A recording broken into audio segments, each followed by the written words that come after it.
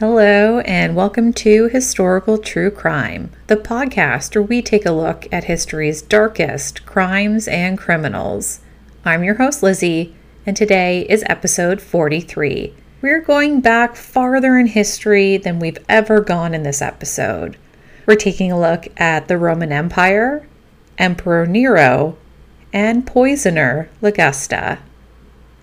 One of the most well-known classical poison concoctors was Locusta of Gaul, who practiced her trade in the Roman Empire throughout the 1st century. Although very little has been published about her, one fact sticks out. She might have been one of the first serial killers in history. The majority of the information on Locusta that we have comes from classical male historians who weren't even acquainted with her, such as Tacitus, Suetonius, and Cassius. Since she herself did not leave a written account of her own life, many details about her are only vaguely known. What is known is as follows. Gaul, an outlying region of ancient Rome that is today known as France, is where Locusta was born. She gained expertise in herbs, mastered the patronage system, and established herself as a trustworthy assassin. Rome was teeming with wealthy potential sponsors, anxious to hasten the demise of wealthy relatives, which benefited Locusta. These customers also consistently bailed her out of jail when things didn't go as planned. According to Roller for HistoryHit.com, poisoning became a common means of murder as people's knowledge of poisons slowly increased. People in positions of authority became paranoid, and many of them started using slaves as tasters, taking a bite of each food or beverage before it was consumed to ensure its safety. Belladonna, sometimes referred to as deadly nightshade, was one of the most widely utilized herbs for making poisons in antiquity. By the 1st century, writers were documenting the dosages required to cause death, as well as hallucinations. Poison administration was now a skill that could be learned. King Mithridates was a forerunner in the search for cures for the more prevalent poisons. He developed a potion known as Mithridatium, which is frequently referred to as a universal antidote, and which blended minute amounts of dozens of traditional herbal treatments to treat a variety of ailments. Although it was far from perfect, it was useful in reducing the effects of some poisons. And by the time Pliny the Elder wrote in the 1st century, there were over 7,000 poisons that were well known. Uncertainty surrounds how Locusta came to be identified as a professional poisoner, but she eventually relocated from her native area to Rome. Since she had already been incarcerated on poison-related charges when she started working for a member of the Imperial court, she must have established quite a notorious reputation while living in Rome. Agrippina the Younger, Emperor Claudius's 4th wife and niece, planned to get rid of him so that her son, whom she had given birth to from a different marriage, might succeed to the throne. Agrippina already had one son, the future Emperor Nero, when she wed Claudius. But the youngest son of Claudius was a different boy named Britannicus, and Agrippina was devoted to her son and vowed to support him as he ascended to the throne as his closest confidant and counselor. In the end, she succeeded in persuading her husband to designate his stepson Nero as his successor rather than Britannicus. But Agrippina appears to have grown weary of waiting for Nero to ascend the throne, so she decided to take matters into her own hands. According to legend, Locusta's first royal assignment was to assassinate Claudius, the emperor. Now, he was allegedly given a poisoned mushroom by Locusta, but it wasn't lethal. It was only risky enough to send him to the toilet so that he would have to vomit it back up.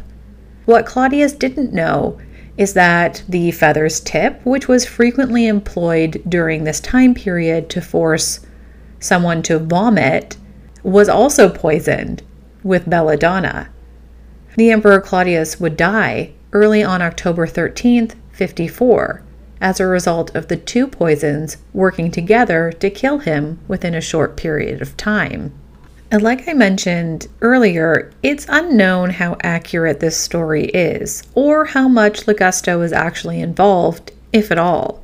Claudius, however, was almost certainly poisoned, according to historical opinion.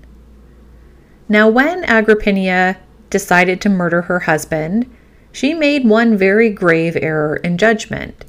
She thought that her relationship with Nero would secure her position, and at first it appeared that the two ruled Rome together. Coins bearing both of their likenesses were produced, and rumors that Nero and his mother had an incestuous relationship as a result of their disturbing closeness spread. Regarding Agrippina's past, this claim was nothing new, because she had already been charged with having an affair with her brother Caligula when he was emperor. But let's pause on Agrippina for now, because the next time we hear about Locusta is in 55 AD, during Nero's rule, just 1 year after Claudius's passing. According to some versions, Locusta was detained on suspicion of killing Claudius, but the new emperor Nero released and rehired her. Because Claudius still had a son out there, the young man named Britannicus, and Nero needed Locusta's lethal services. Even though the youngster wasn't even a teenager, Nero was worried that he would steal the throne and pose a challenge to his power. Agrippina had assisted her 17-year-old son Nero in his first year of power, but after he began a romance with a freed woman, which Agrippina vehemently disapproved of and severely reprimanded him for, she began to lose control over Nero. Agrippina then began to back Britannicus in her alleged attempt to install him as emperor or to intimidate her son. The terrified emperor now had to choose between killing his mother or his stepbrother. Nero would employ poison to maintain his position on the throne, just as it had put him there. The emperor developed misgivings about Britannicus, his stepbrother, because of his better claim to the throne. He, Nero, was not a blood relative of Claudius.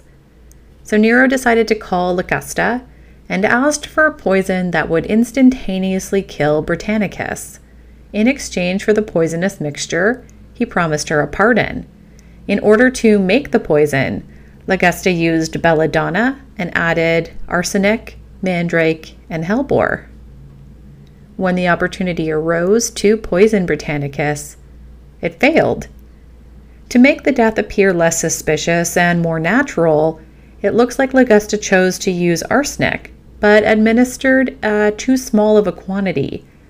Nero likewise wanted to approach the situation gingerly, but when the assassination failed, he lost his temper. He personally flogged Locusta for failing to poison effectively.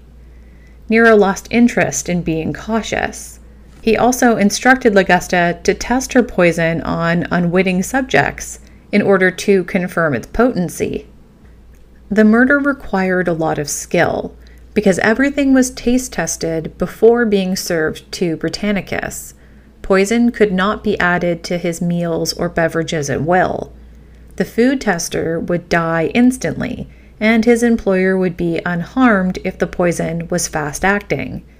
If the poison was slow-acting, the fact that the food tester's employer also fell ill could be used as evidence that they were poisoned, leading to suspicion being placed on the murderer. Both situations needed to be prevented. So at a party, Britannicus received a cup of hot but completely safe wine, as was the custom to add hot water to wine at this time. After tasting it, the taster was uninjured.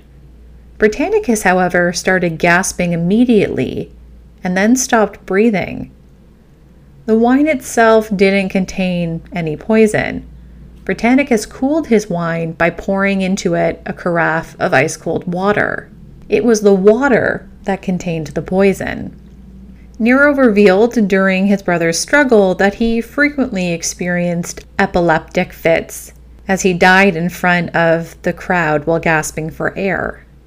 As you can expect, Nero was very happy that his plan had worked, and he owed Locusta a lot of credit. To reward her, he gave Locusta her own estates, slaves, and a host of opulent gifts as compensation for her role in the murder. Even students were sent to Locusta's new homes by Nero to master her poisonous trade. Now, Agrippina was ejected from the palace by her son and was compelled to move into the imperial residence in 56. However, her influence over her son persisted for a few more years, often regarded as Nero's most prosperous years. However, as their relationship deteriorated, Nero progressively stripped his mother of her titles and authority, and even took away her bodyguards. There are many different versions of how Agrippina died, and we can't say if any of them are true. But the story goes something like this.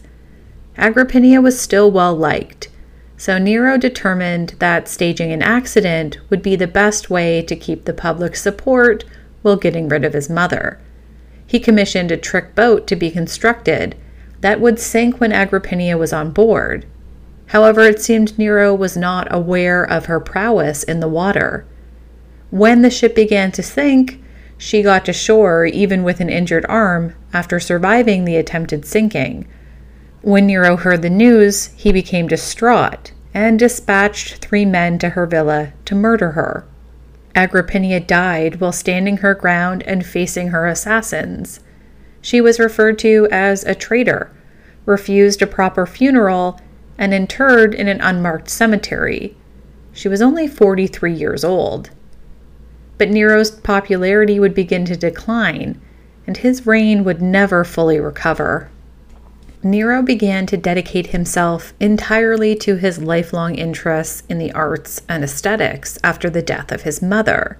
Beginning in 59, he sang, played instruments, and persuaded members of the upper classes to take dance lessons. Every 5 years in Rome, he mandated the holding of public games.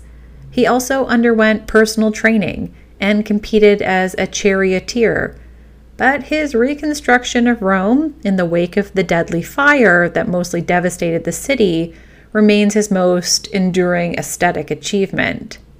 On June 19, 64, a fire began in the early morning hours near the Circus Maximus and swiftly spread throughout the entire city. 9 days later, 3 of Rome's 14 districts were completely devastated, and another 7 suffered significant damage.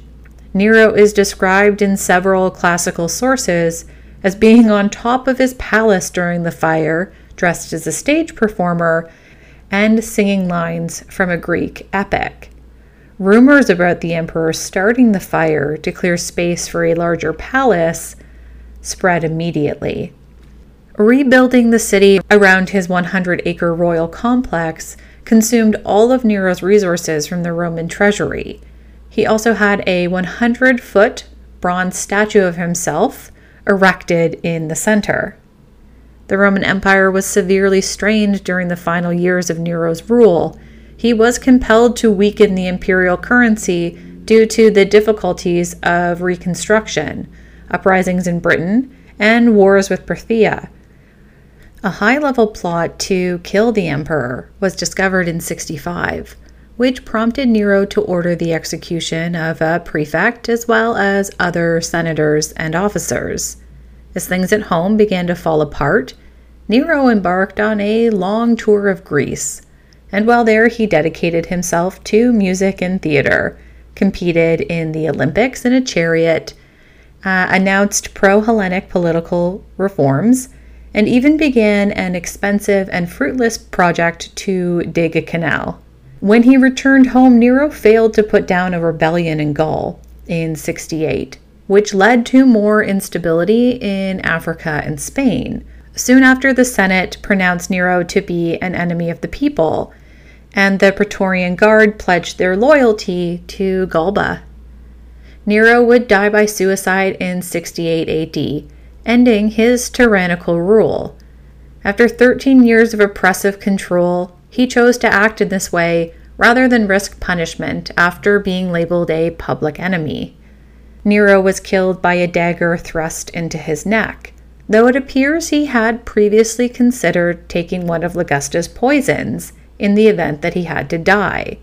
He had concealed a deadly concoction in a gilded box. And as for Locusta, the wealth, the notoriety, and the protection all came to an end. When Nero died, she must have known her situation would only become worse. She was in danger because she lacked the emperor's protection and because everyone knew what she had done. Nero's successor sent men to apprehend Locusta before she could escape. The Imperial poisoner was among Nero's closest allies that were picked up. This time, no one was there to assist her in eluding the law. She seems to have been taken around the city in chains. One myth even claims that she was humiliated and tortured in the arena before being devoured by animals. Regardless of what happened, we know she died horribly. There isn't much that is known for certain about the fascinating crimes of Locusta. Although Agrippinia's involvement in Claudius's death, and thus Locusta's involvement, cannot be established, it's probably true that she was working for Agrippina when Claudius passed. It's also unquestionably true that Locusta benefited from the emperor's favor after Britannicus's death.